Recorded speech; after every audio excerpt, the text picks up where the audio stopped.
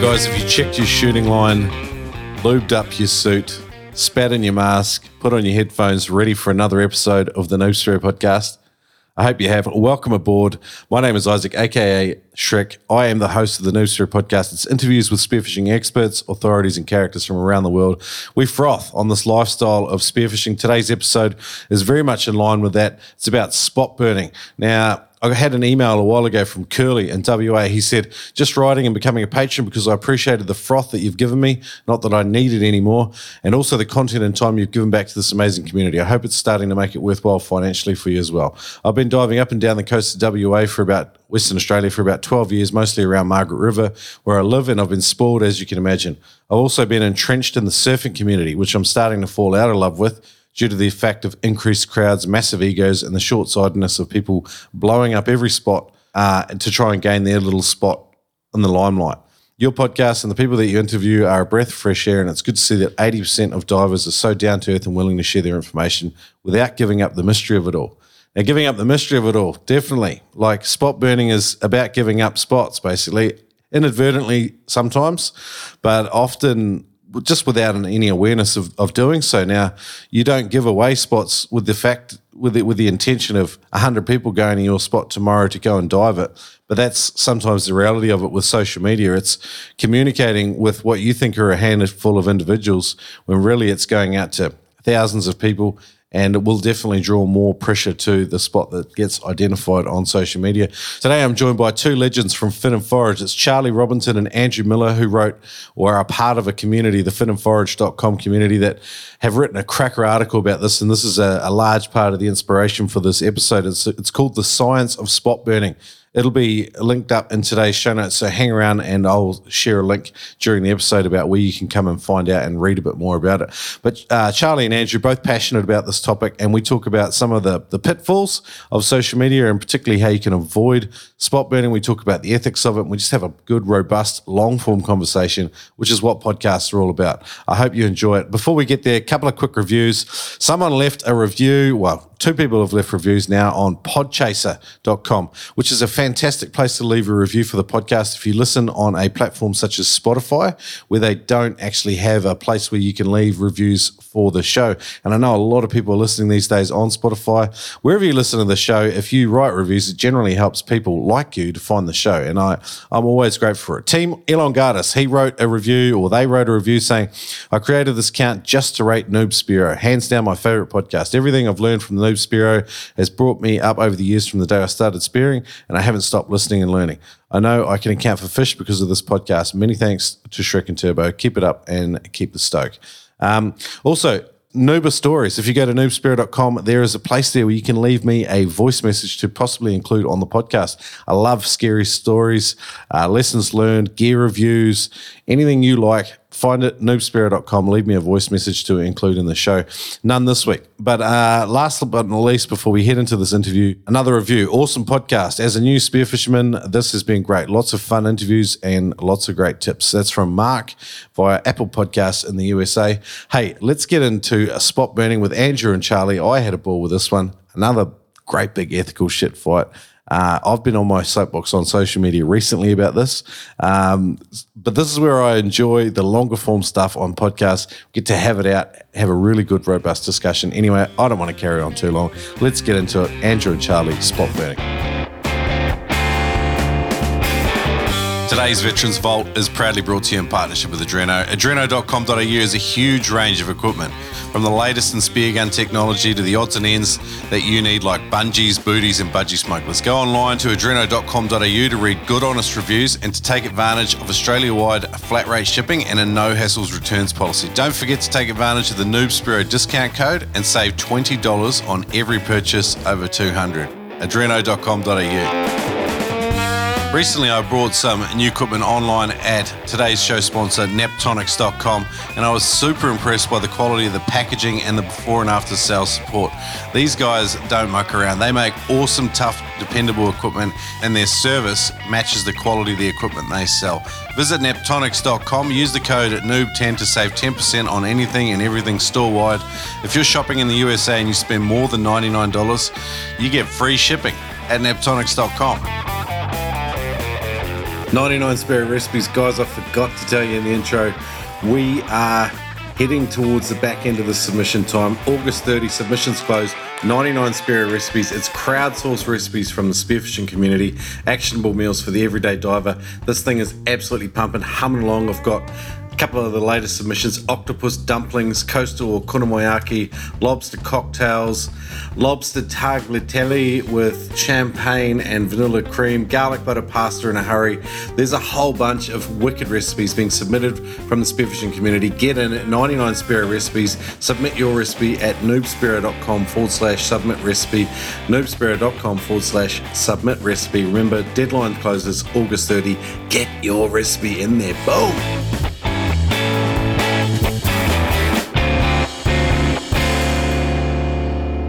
G'day, welcome to the Noob Spirit Podcast. Today I'm joined by Charlie and Andrew. Charlie has a extensive background in the fly fishing industry. He's also one of the passionate team members at Fin and Forage, which is a project, well, it's more than a project. I don't even know what the hell it is. Well, it's Fin and Forage. Charlie, before I introduce Andrew. Yeah, Fin and Forage, it's a community-based group, and we're really focused on education, entertainment. Basically we're trying to promote a sustainable collection of our resources and protection in the act of foraging, whether it be diving or foraging in the forest for mushrooms or whatever, Check it out. There's heaps of cool stuff there, finandforage.com. Andrew's also a member at Fin and Forage. He says he's boring, but it's very much up today's conversations, Elliot. He's an environmental lawyer, and obviously with some of the issues happening there on the East Coast at the moment, an interesting guy to chat with at the moment. So welcome aboard, Charlie. Your name on the Zoom call's distracting me there. Charlie and Andrew. Yeah, I'm sorry about that. That's my girlfriend's account. All right. Well, welcome aboard, Jamie, as well. So this article that was published on Fin and Forage sort of spawned this conversation idea that I had. And obviously this is a conversation that gets had in spearfishing circles on social media quite a lot. But spot burning, it's a contentious issue. Like, it's something that I think every Spearo that's been going a little while should have an opinion about it and their own sort of code of ethics. So I wanted to have the conversation. But maybe I could ask you, Charlie, to explain what spot burning is.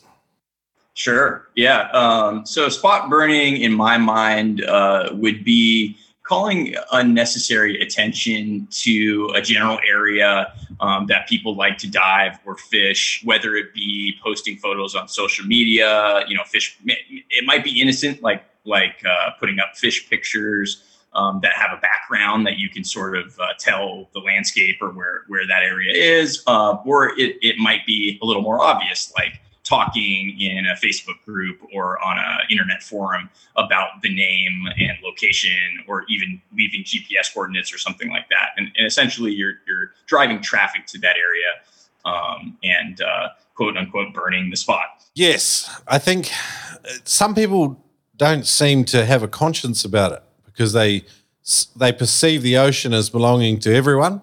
And I mean, it is very much that way, and that's part of the joy of it. We're all going out there and trying to get a feed for our friends and family. I guess the problem is that where you've spent an extensive amount of time and energy and years of experience going over an area and going to all the crap spots to find that one spot with the, like a really good pressure point or something like that. That's where the action is within, a couple of kilometers. That's the spot. It's taken you a long time to find it.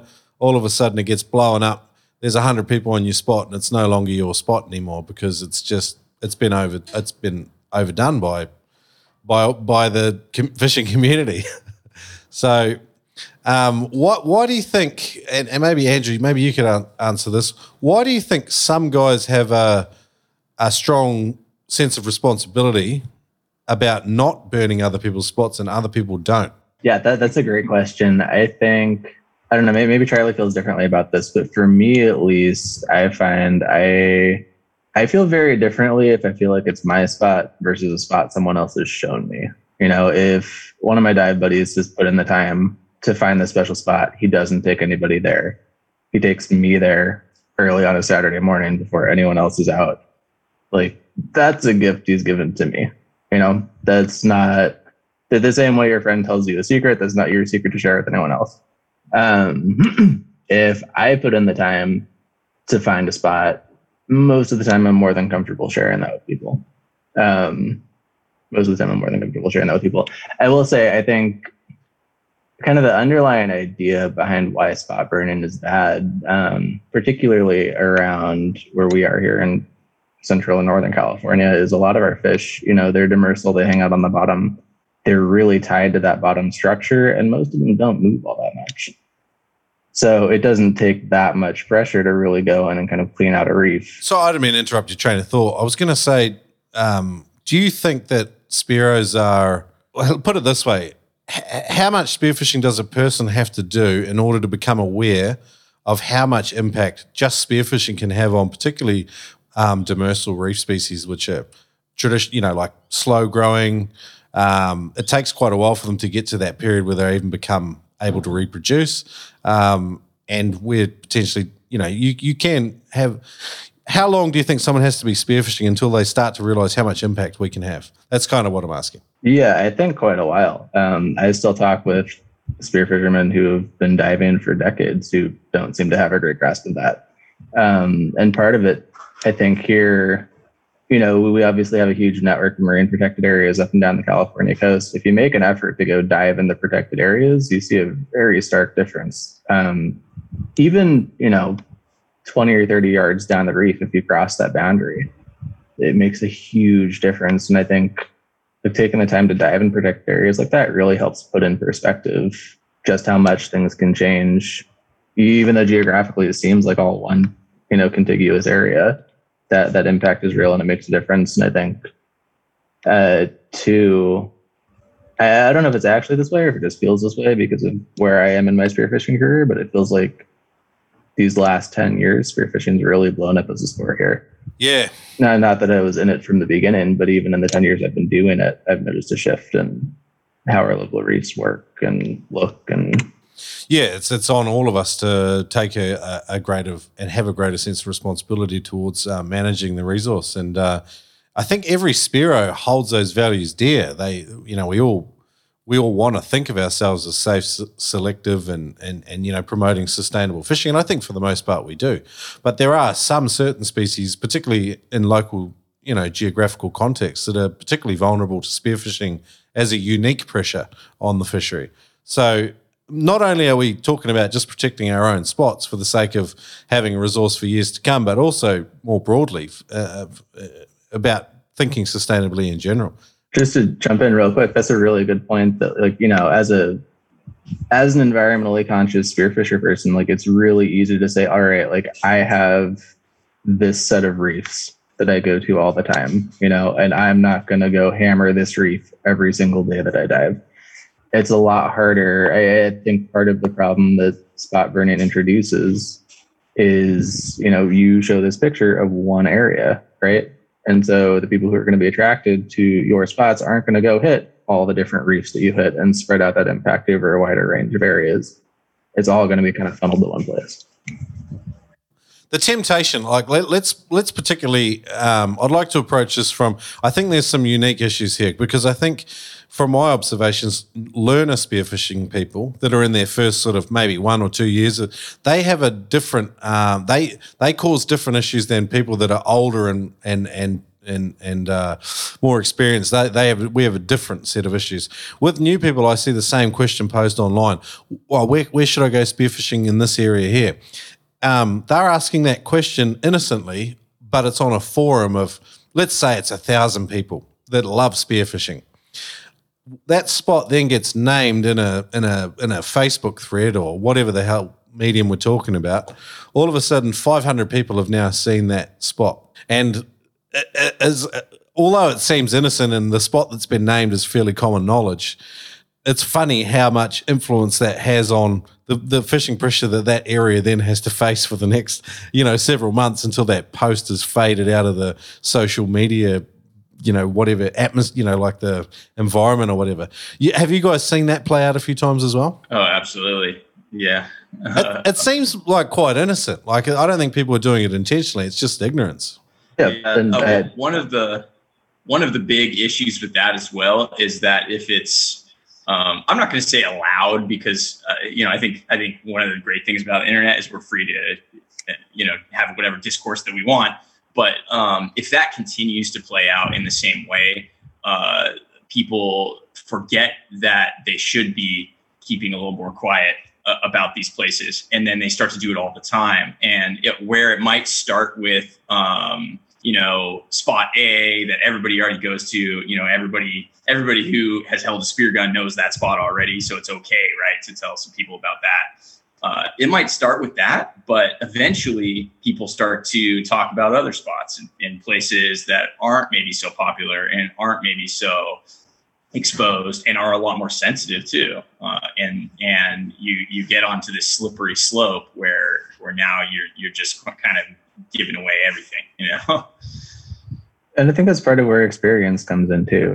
Like you spend enough time diving in town, right? And the spot you're diving always has people there, right? And it shows up in all the scuba guides. And you go down to the dive shop, you say, "Where do I go?" And they say, "Go to this beach," right? And obviously you can share that beach. And then you go drive down 30 minutes into Big Sur, and the day that you're out there, it's chock full of divers. And so it feels the same if you're not kind of keyed into the community and like have a strong sense of what spots get pressure and which ones don't. Yeah, spreading our fishing pressures is a massive part of, I think, doing spearfishing sustainably.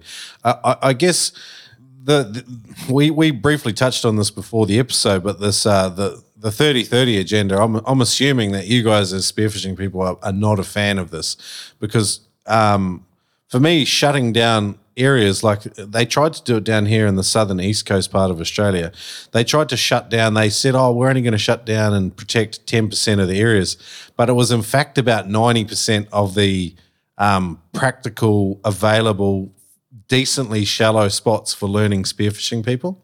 And all of a sudden, all of the fishing pressure is then going to be applied to the few areas that remain, and then, of course, you're going to get more of a contrast between protected areas and non-protected areas. Because I think about spearfishing sustainably, it's spreading our efforts. It's not going to the same spots over and over and over again. Would you guys agree with that? Yeah, absolutely. It's more complex and nuanced. I feel a little more complex. Yeah, I think generally, so broad strokes, 30 by 30, I think it's a great idea. I think the science is there. The place-based management works. When history has shown us, if you manage on a species by species level, it just doesn't have the effect because nature's complex. And you can't pin down all the moving parts of an ecosystem with a bag limit or a slot limit. It just doesn't work. So I think the concept of place-based management with marine protected areas, the evidence is there. And I should look this up. There was a study that was done recently. It's the first long-term study of marine protected areas globally that showed really significant benefits both within and outside of reserve areas when an MPA network's constructed well and planned well.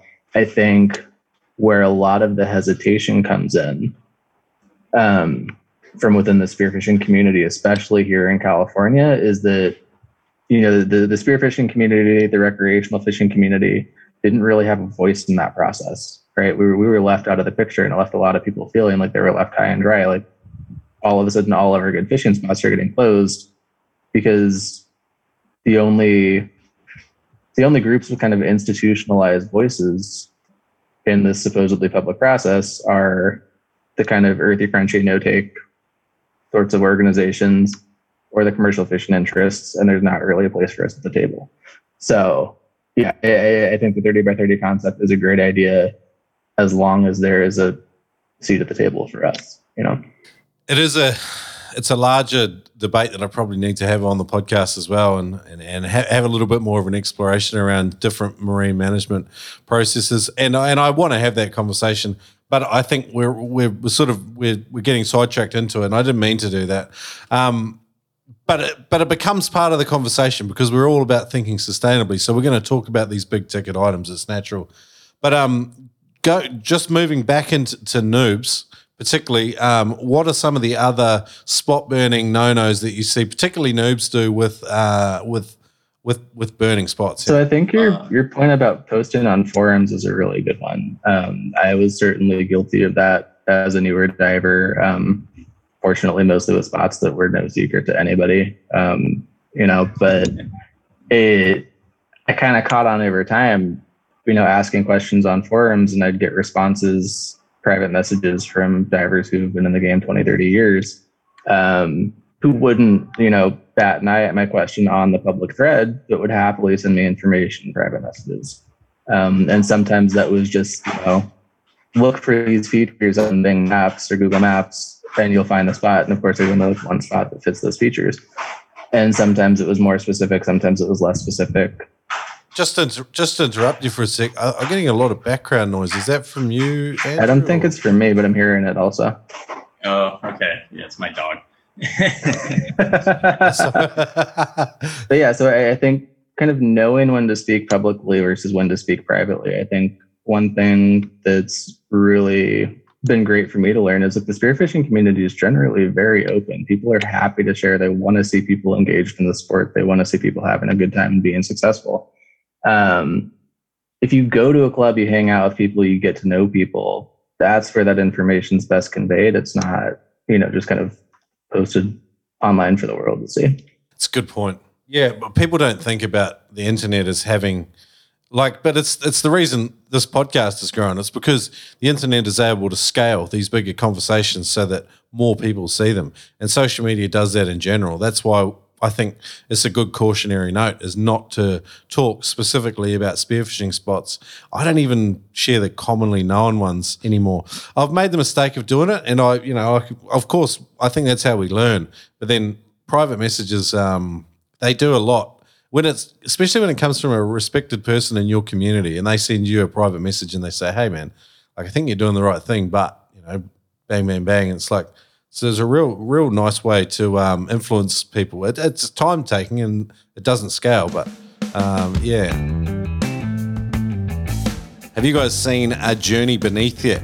If you haven't, go to noobspearo.com/AJB. It's narrated by yours truly and filmed in a ton of just awesome destinations. There's big fish, great stories. Friendship's a huge theme of this documentary. It's about 45 minutes long. It's available on Vimeo on demand right now. Go to noobspearo.com/AJB. It'll redirect you there. Check out the trailer and see if you want to watch it. I absolutely loved it. I was obviously part of the project, so I'm biased. noobspearo.com/AJB. Check it out. Lobster bags, cray loops, gauges, accessories made by Spearos for Spearos. Check it out at oldmanblue.com.au. Equipment made to last. Handmade spear guns from the USA. KillshotSpearguns.com have made rugged, functional, simple spear guns utilizing the best components. Check them out at KillshotSpearguns.com. Save $30 on any timber spear gun. Use the code NOOB. Visit KillshotSpearguns.com. What about metadata on photos and stuff? Is this at the risk of educating people about how to steal spots? I guess we've got to talk about some of the nefarious ways in which people steal spots. So we've talked about obviously having obvious backgrounds on photos. We've talked about asking specifically about spots in text. Metadata is another one that I'm kind of aware of. Are you guys aware of this as well? Yeah. I think there's a point where, and this is completely just a personal viewpoint, but I think for me, there's a point where, something like metadata, if somebody's going to go to the great lengths to, figure out where a photo that you have was taken by looking at metadata, they deserve that spot. I mean, I'm not. I think that, and the amount of people, when we're talking about posting on a forum where there's 1,000 people looking at it, and it's basically going out to whoever, or one or two people out of that 1,000 people that have the knowledge and the know-how and the will to actually go and look at the metadata on a photo and follow through and go to that spot. To me, I don't see it personally as a threat. I might be totally wrong about that, but I know some people still get bent out of shape about stuff like that, but to me, I don't think it's worth getting too worried about. Yeah, I pretty much agree with Charlie on that front. I think once you get into picking apart metadata, it's kind of similar to, there are degrees to what constitutes an obvious background, right? Like if you take a photo in front of a street sign, right, in front of a landmark that's very clearly identifiable, that's a background anybody can pick apart. I have seen divers get really bent out of shape where you take a picture in front of what looks like a blank rock wall, except there's a crack that runs along it in a very particular way, right? And yeah, that's obvious to you because you dive there every friggin' weekend. It's not going to be obvious to Joe Blow on the internet who's trying to figure out where you are from Google Earth, right? So as guys get more experience, their particular code of ethics around spots gets very, very nuanced. Absolutely. Like, I've been told off by friends for having a phone conversation with another mate the day after their fishing trip. And he was like, and we always just chat about, how was your trip? And I'm, it was good. We were on, we were in this area here, and I've been with that guy there, like 10 times. And I was like, yeah, these fish here were there, and I got a couple of these. And then, and then the next day I get, like a message, hey man, what did you tell them about this? And it's like, well, like where do you draw the line? It's like, because I think people get more and more strict about their interpretation of spot burning the longer they go spearfishing for. Right. Which is really funny because I feel like so many fisheries, like I know the white sea bass fishery in Southern California is this way, right? Where so much of your success is knowing when the fish are in and where they're at. And so much of that knowledge is passed from diver to diver and captain to captain. And, it's all kind of within your network. And where do you draw that line, right? Like where does your network end, your friend's network end? With metadata, just so people are aware, like when you take an image with particularly a smartphone or even the GoPros these days, if they have an internet connection, the GPS datitude, the coordinates for latitude and longitude can be recorded in the sort of the background data of that image file. And there are ways to pull that image, that data out. So one way around it is to put your phone or your device into like airplane mode or whatever, and that's supposedly supposed to remove it. I haven't played around with it a lot either because it's like how far do you go to draw the scent off, if you like, from the spot? But yeah. Another interesting point is Andrew mentioned the white sea bass. Again, I think a lot of what we've been talking about so far sort of ties back into community, and a lot of the sort of speed bumps that you run into when you talk about spot burning come from the internet, right? And when we're talking about like being in a club or having a group of friends or even, a community of divers, say like in Southern California where everybody's diving white sea bass and they're talking to each other, the captains are talking to each other, that's a physical community, right? That's people that are sharing information, they're sharing with each other versus going on the internet onto a forum or a Facebook group or something, which is a much, much broader, or, may still be a community, but it's so much, much broader and there's so much less control. And I think that sharing from person to person, you can ensure like the ethic that you have is protected sort of, because you're going spearfishing with your buddy. Odds are your buddy is going to have a similar ethic, not always, but a similar ethic to you, versus if you are sharing something on a Facebook group, the people that read that or see it may not have the same ethic as you, and they may be totally okay with sharing that spot with a whole bunch of other people, or going and shooting up the reef and taking all the reef fish or whatever. So that's a good simple bias, I think, to have over how you communicate about spots. It's like person to person's fine, but any sort of communication that scales, like anything internet based, probably just keep it to yourself. I also agree with Andrew earlier. You made a point about your own spots versus spots that you've learned from other people require a much higher level of diligence.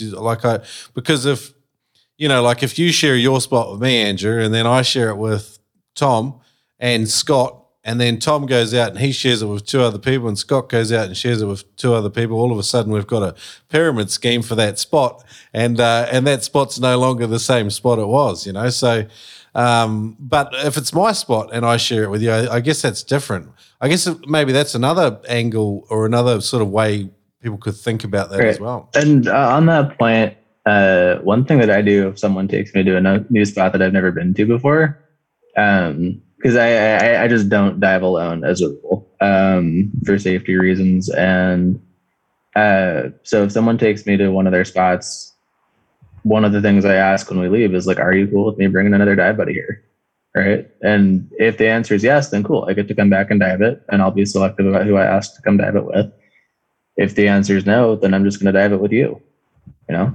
And I think building on a point that Charlie made, and Isaac, stop me if this is too much of a tangent, but I think that it's really important to touch on this community topic, because I think part of the reason spot burning can be so contentious in the other direction is because it does, like, the knowledge of spots is a really high barrier to entry for a lot of people, right? Especially if you didn't grow up around the fishing and spearfishing community, you don't necessarily have the tools to find the spots to even get started. And I think that's why people, especially newer divers, tend to be inclined to share spots with others, is because it really gives people a leg up when they're learning the sport. And so that's one of the things that we're trying to do with Fin and Forage, is kind of give people the tools they need to navigate this area and find the spots they want to find and get in the water safely, and really build the skills that they could develop if they had friends in the sport, if they had family in the sport, but that they might not have access to otherwise. It's a good point.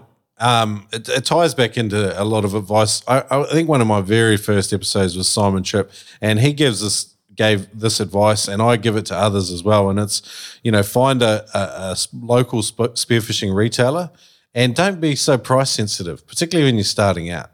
You know, spend the extra $20 to shop in a local store instead of buying online. Build a relationship with those people, because that's a good touch point in your community.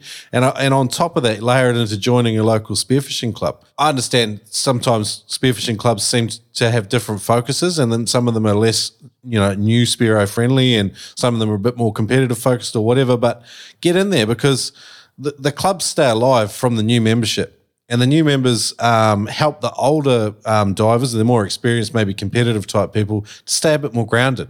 You know, like, what are we here for? We're here to have fun. It's not about points or whatever. But I agree with you. Like, the local communities is where these conversations happen. And that's where you can also learn a lot of the ethics, because ethics seem to be quite like geographically constrained as well. Like, you know, the way you guys treat and deal with white sea bass, we don't have a white sea bass fishery here. I've got no idea. So I would need to learn that and come into your community to learn how you guys, you know, do that and do it well, because it can be a vulnerable fishery too, by the sounds of it.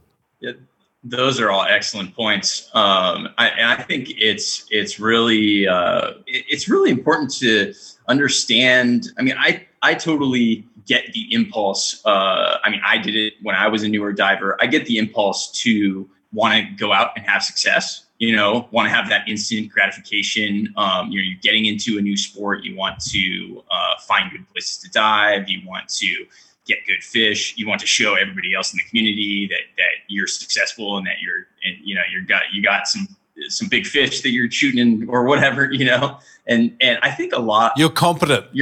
Exactly. Well, because honestly, like, that's it. When you're new, it shouldn't be that way, but a lot of times that's how you get dive buddies and stuff. Like, 100%. Yeah. So, you know, part of that is learning spots and learning where to dive. And I think it can't be understated how much tremendous value there is in learning that stuff on your own, or going through a club, going through community, and making friends, and just going the slow road. You know, there's no rush for any of this stuff.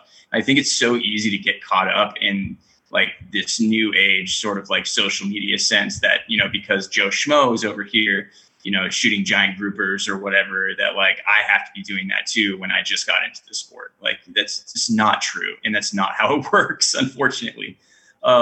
So I think that one of the biggest things is for me as a learner in spearfishing and in fly fishing, somebody that I consider myself constantly learning still, all of the lessons that I've taken from the point when I began and all like the failures that I had and the times that I, went somewhere that didn't pan out and like I didn't see any fish or didn't get anything or just dove around in muck or whatever it was, like I learned something from that. And, to think that you're going to shortcut that, like you're just shortcutting yourself, like that's one of the biggest things.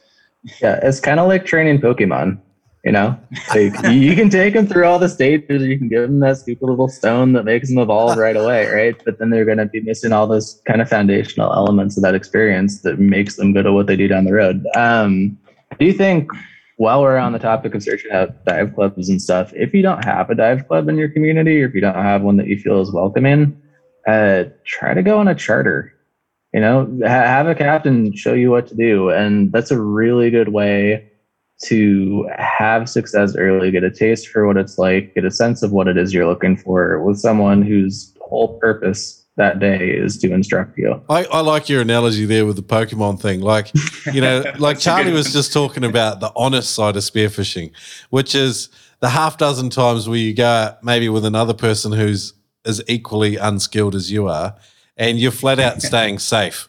And the water's filthy, you catch nothing, but you have an absolute ball and you learn a bit. Like you go, even if it's just the way you carry your gear down to where you jump in, or you find a cool new entry spot, and a cool new exit spot. That information is like, it's hard knocks, but it's lessons learned. And 2 months later, you might pull a really special fish out of that area because you did those dives and persevered in the poor conditions.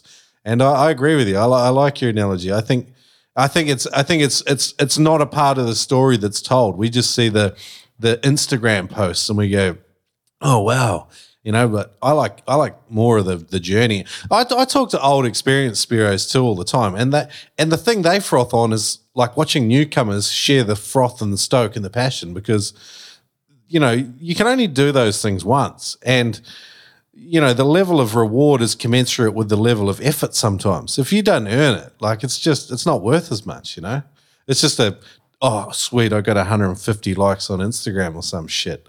Like, like it just, like no one sees the stripes, the hard knocks. And I think that's part of the spearfishing journey. Like, you guys deal with big swell and dirty water a lot as well. And I'm sure all your fish aren't, like trophies or what's perceived as trophies. Yeah. And that's a really good point, because I definitely, I don't know, when I was a new diver, I went out and I bought a 120 centimeter gun because I saw all these big fish getting shot on Instagram, and I was like, I'm going to go shoot a big fish on vacation. Of course, I never went and shot a big fish on vacation. I can't see 120 centimeters in the water that we dive in most of the time. There was no point for me having that. My time would have been better spent just getting in the water, I think the point that you mentioned about like rough swell and entries and stuff, I think is another. I mean, it's a little tangential to, spot burning in the sense of blowing a spot up. But one issue that we run into around here is, there are some really tricky entries and exits at some of the spots people dive. And, if you inadvertently send a whole bunch of green divers down, right, to go get their ass kicked, that can be a problem. People can get in over their heads really, really quickly up here. And so kind of being conscious of like how you're portraying the experience is really key too.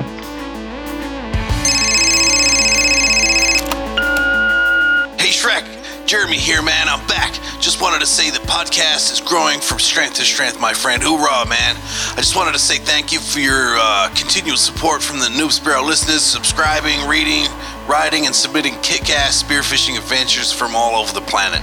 Your listeners kick ass, and Shrek, my friend, so do you. All you guys, come check out the next edition of Spearing Magazine at spearingmagazine.com. Jeremy out. If your buddy had a blackout on your next spearfishing trip, think, what would the outcome of that be? Do you know how to revive someone from a blackout? Would you even be in a position to do something about it? Or would you be diving, chasing after a fish as your buddy sinks down to the bottom of the ocean? Do you know where most blackouts happen? Do you know what you can do to minimize your risk of having a blackout? My name is Ted Hardy, and I'm the founder of freedivingsafety.com. In my free online course, you will learn the truth about shallow water blackout, the myth of I don't push myself, I know my limits, I'm in tune with my body, how to minimize your risk of having a blackout, and most importantly, how to save your buddy's life if they have one. Visit freedivingsafety.com to sign up for your free course today. Dive safe out there. It's not even that hard. I can only imagine. I'm thinking like I'd really love to get over and dive California, like the kelp forest, like there's some real awesome stuff there, and I don't mind cold, dirty water. I find spearfishing fun wherever I go, honestly. Like it's about the energy and people and being in the water. I like all of it.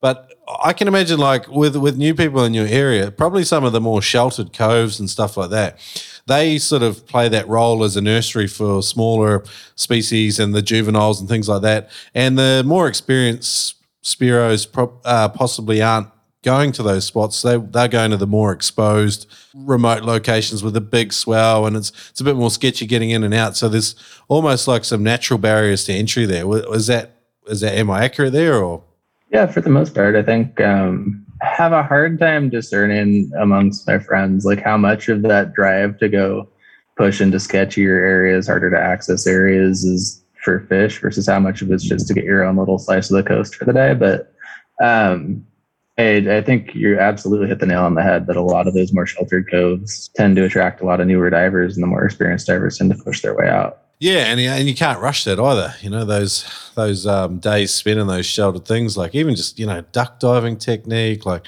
how to use a torch in a hole, I think is probably a big skill. And, you know, just positioning your gun so you don't shoot yourself or your buddy. Like these are all like things that you assume is like the basic knowledge, but there's no license for this shit. Like you're not, well, I don't know. Is there a license in your area? That's still not, even if there was, they're not teaching you about all these little micro points that you have to learn the hard way. Right. And there's, you know, like how do you crawl out of the water with, you know, 80 centimeter fins on and a gun and a knife, right? Like that's dangerous. It's even more dangerous when that crawling out of the water is right in a 5-foot swell up onto a rock so that you can get out. I've noticed you've used metric a lot in this conversation, Andrew. You're really respecting the international level of this audience, eh?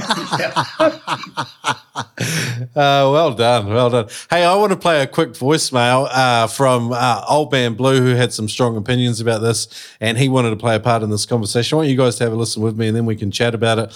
And then I want to kind of wrap this up with maybe some broad code of conduct type values that I think we could instill in particularly newer Spearos, and we could have maybe some thinking points for some of the more experienced Spearos. Does that sound all right? Yeah.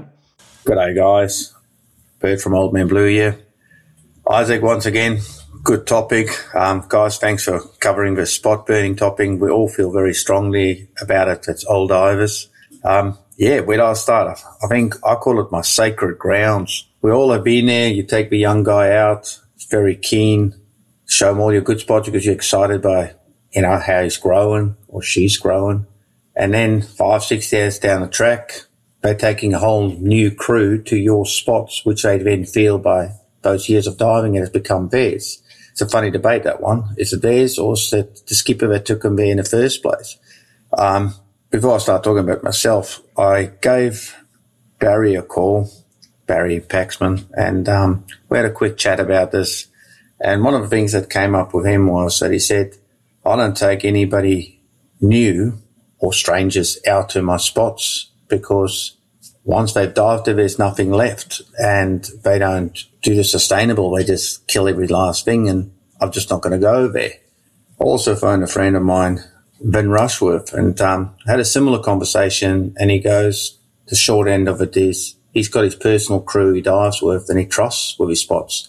And when he can't dive with them, he'll rather sit at home than burn his spot. And I have to agree with both those guys, both old-timers, both have been through the years and see the reality of what happens when you take a new guy out. He disrespects the whole equation and takes out all his friends, which then took their friends out.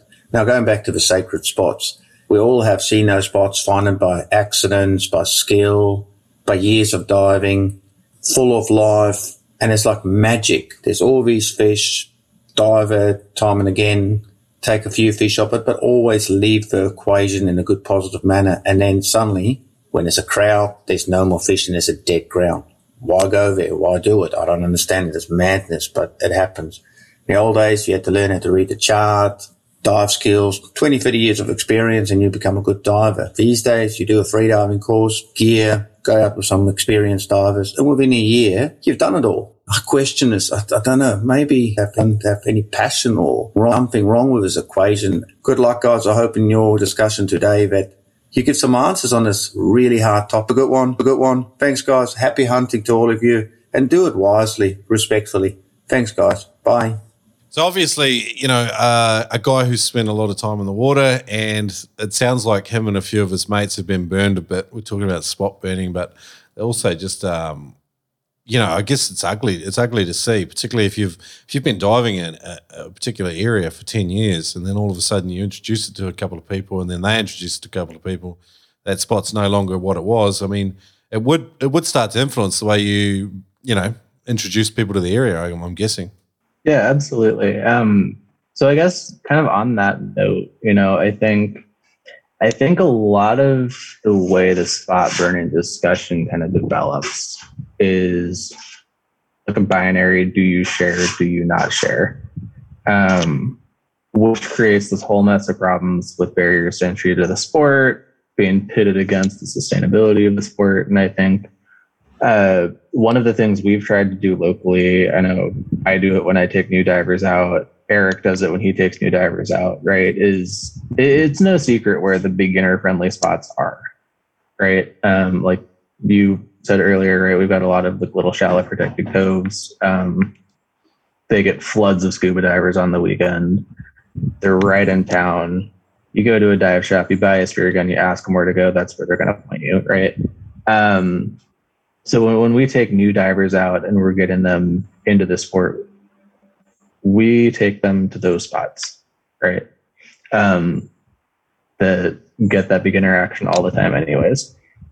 As people progress and become better divers, one of the things we try to do with Fin and Forage is obviously give you the tools, right? Tell you what it is you're looking for. How do you find a good spot on your own? And as people progress and develop that ethic, then I'll take them to one of my better spots. And it kind of short circuits some of that problem that Old Man Blue was identifying of getting your best spots blown out right out the gate. Yeah. It's an unfortunate and sad reality. And I think sometimes if you inadvertently do the wrong thing and then you realize later, that's kind of how you learn. And it's like a lot of things in life, like common sense is developed by making, a lot of mishaps, and then hopefully you just do it gently enough that you don't piss off too many people, and you adapt and learn and overcome, but like I said earlier, like I think the longer you spare, the more nuanced your beliefs go. But let's talk about specifically for noobs here. And Charlie, I'd love for you to chime in. What do you think are some good rules of thumb for people in their first 2 to 3 years with regards to not giving up spots, protecting spots, and doing the right things by the people that take them out? I think, one of the best things that you can do is meet people in person. Whether that's joining a club, maybe using a Facebook group, but just to get some buddies, instead of going on there and saying, hey, where's the best spot that I can go dive today? Say, hey, who has Saturday free? Let's go diving, make friends physically and go out with them, because doing it in person with people, I think you're bound to get the ethic that we are talking so much about from those people versus trying to learn on your own from the internet. So we talked specifically about getting in person. You guys mentioned physical events. You can do that in your local spearfishing retailer. Your local spearfishing clubs generally they'll run social comps. That's a great place to meet people. Fin and Forage ran that fantastic catch and cook comp before pre-COVID, and you guys released a fantastic cookbook that I actually have on my shelf. That can be fantastic, and not only do you learn skills, but you build a network. These things are really powerful. A lot of spearfishing shops are now running educational nights. I know the SoCal Dive Babes do things like that. There's some really great community organizations getting up in the spearfishing world. These are fantastic things even if you're a bit shy and introverted, just go and do it, because you're going to make friends, and that's how you're going to start overcoming some of these. What else? Photos. What do you think with photos? What's a good rule of thumb, Andrew? Just don't be super obvious. Like, you use common sense. Don't photograph yourself in front of a coffee shop. Don't photograph yourself in front of a street sign. If you're in a parking lot, if your background's something that you would have to be physically in that location to identify, my personal rule is not to worry about it. If you've got a very identifiable background, if you're in a super heavily populated area with a lot of divers, consider photoshopping your background lightly. I know a lot of guys here, especially in Southern California, will Photoshop the entire background. Eric's been known to do that on Half Dome. And I think it's hilarious. I personally am of the opinion that it's unnecessary. Just find a less obvious spot to take your photo in the first place. But part of it's just try, but be realistic about it. I remember hearing a story. I think it was Tank Sade shot a really nice white sea bass on a shore dive a couple of years ago, and had some tourists come up shocked that he had such a big fish in their neighborhood, and wanted to take photos. And he very politely asked them, like, don't spread this so widely. And that's all you can really do. Yeah. It's culturally, it's something that happens though. Even people that don't fish love to have their photo taken with a big fish. It's like, like I remember I've taken out you guys before, and you might shoot a really big fish or something, and then they go and they ask, would you mind if I have a photo with your fish? And it's, I don't care. Like, I'm just like, sweet, I'm just stoked you've had an awesome day. By all means do so. But it's just, you've got to kind of inform, like, just do it over here. The background's not going to give the spot away. It's a great place, just a small talking point and a teaching point, so people learn ethics from the get-go. That's a massive thing. Dropping in a false background so people can't pick up on the landmarks, because sometimes the photo will be taken and you don't realize it until later when you're looking through your phone or whatever, and you go, oh, that gives that away. Just drop in a false background, and then you've still got a photo you can post up for people to see. Charlie, what else have we missed here? Anything else for you guys to think about particularly? So we've said get into physical events. Don't post stuff on social media specifically about spots. And with the photos, we've mentioned that. Anything else that you guys need to be aware of? I think tying into Old Man Blue's question, a couple things, and Andrew mentioned this too right in the beginning. If somebody goes out of their way to show you something that's really special to them, consider that a gift, and do your best to protect it, and that might not mean forever never show anyone else that spot, but make sure that the people that you're showing has the same ethics that you do. Which actually brings up a second point, is learn your ethics and learn them early. Before you're going out and shooting fish, you should understand what the impact that you have is on the environment and on the fishery that you're targeting. And if you don't, then you don't really have, in my opinion, too much business doing it. So I was going to say, part of learning that ethic too is just learning how to be a good and reliable dive partner, right? Kind of the same as like learning the ethics of how to be on someone else's boat. Offer to pay for gas, show up with food. And if someone takes you to their sweet spot, for me, it doesn't matter how public it seems. Like, if they take me there, I ask if I can bring someone else, or if they would prefer to just keep it between us. There's nefarious practices that people do out on boats too. We won't get too much carried away with it today, but line fishing forums are full of hatred about people that come in and do the wrong thing. I mean, at the end of the day, don't be a dick. Treat other people the way you want to be treated. It's not rocket science, but sometimes you're inadvertently doing things that are going to give you a bad reputation. That's partly why I wanted to have this this conversation with you guys. So I loved your article. I love Fin and Forage. People can find all of that today. With the show notes will be at noobspiro.com/spot burning, and I'll link up the article that I originally saw on Fin and Forage. But fantastic, fellas. I don't know if we've missed anything today, but really good getting to connect with you guys. And I know Eric's already dumped a whole bunch of recipes in for 99 Spare Recipes. I'm not sure if any of your guys' cooking has made it into it, but it's awesome collaborating with you guys and doing more stuff. I'm really enjoying it.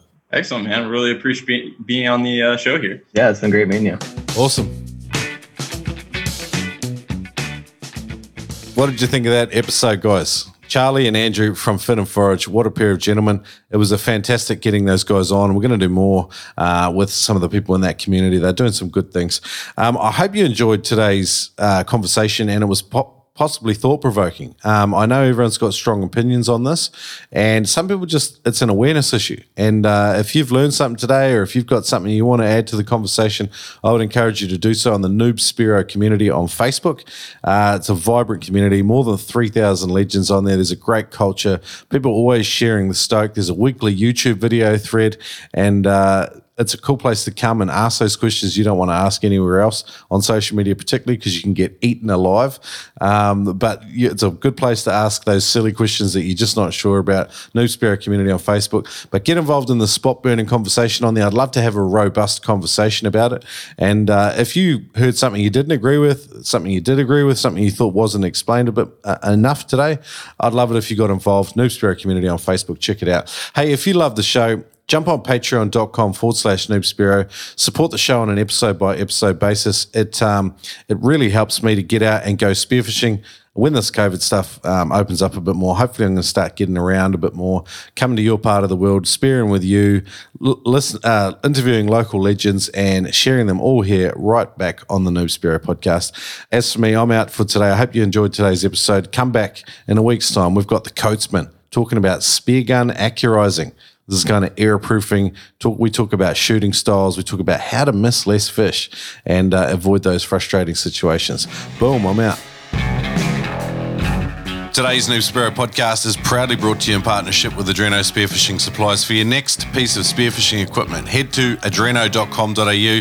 Enjoy flat rate shipping Australia-wide. There's a huge range of gear, and you can save $20 on every purchase over $200 when you use the code Noob Spiro. Better yet, drop into their Brisbane, Sydney, Melbourne or Perth megastores. There's another one on the way, by the way. Use the code NoobSpiro to save in-store or online at adreno.com.au. Boom.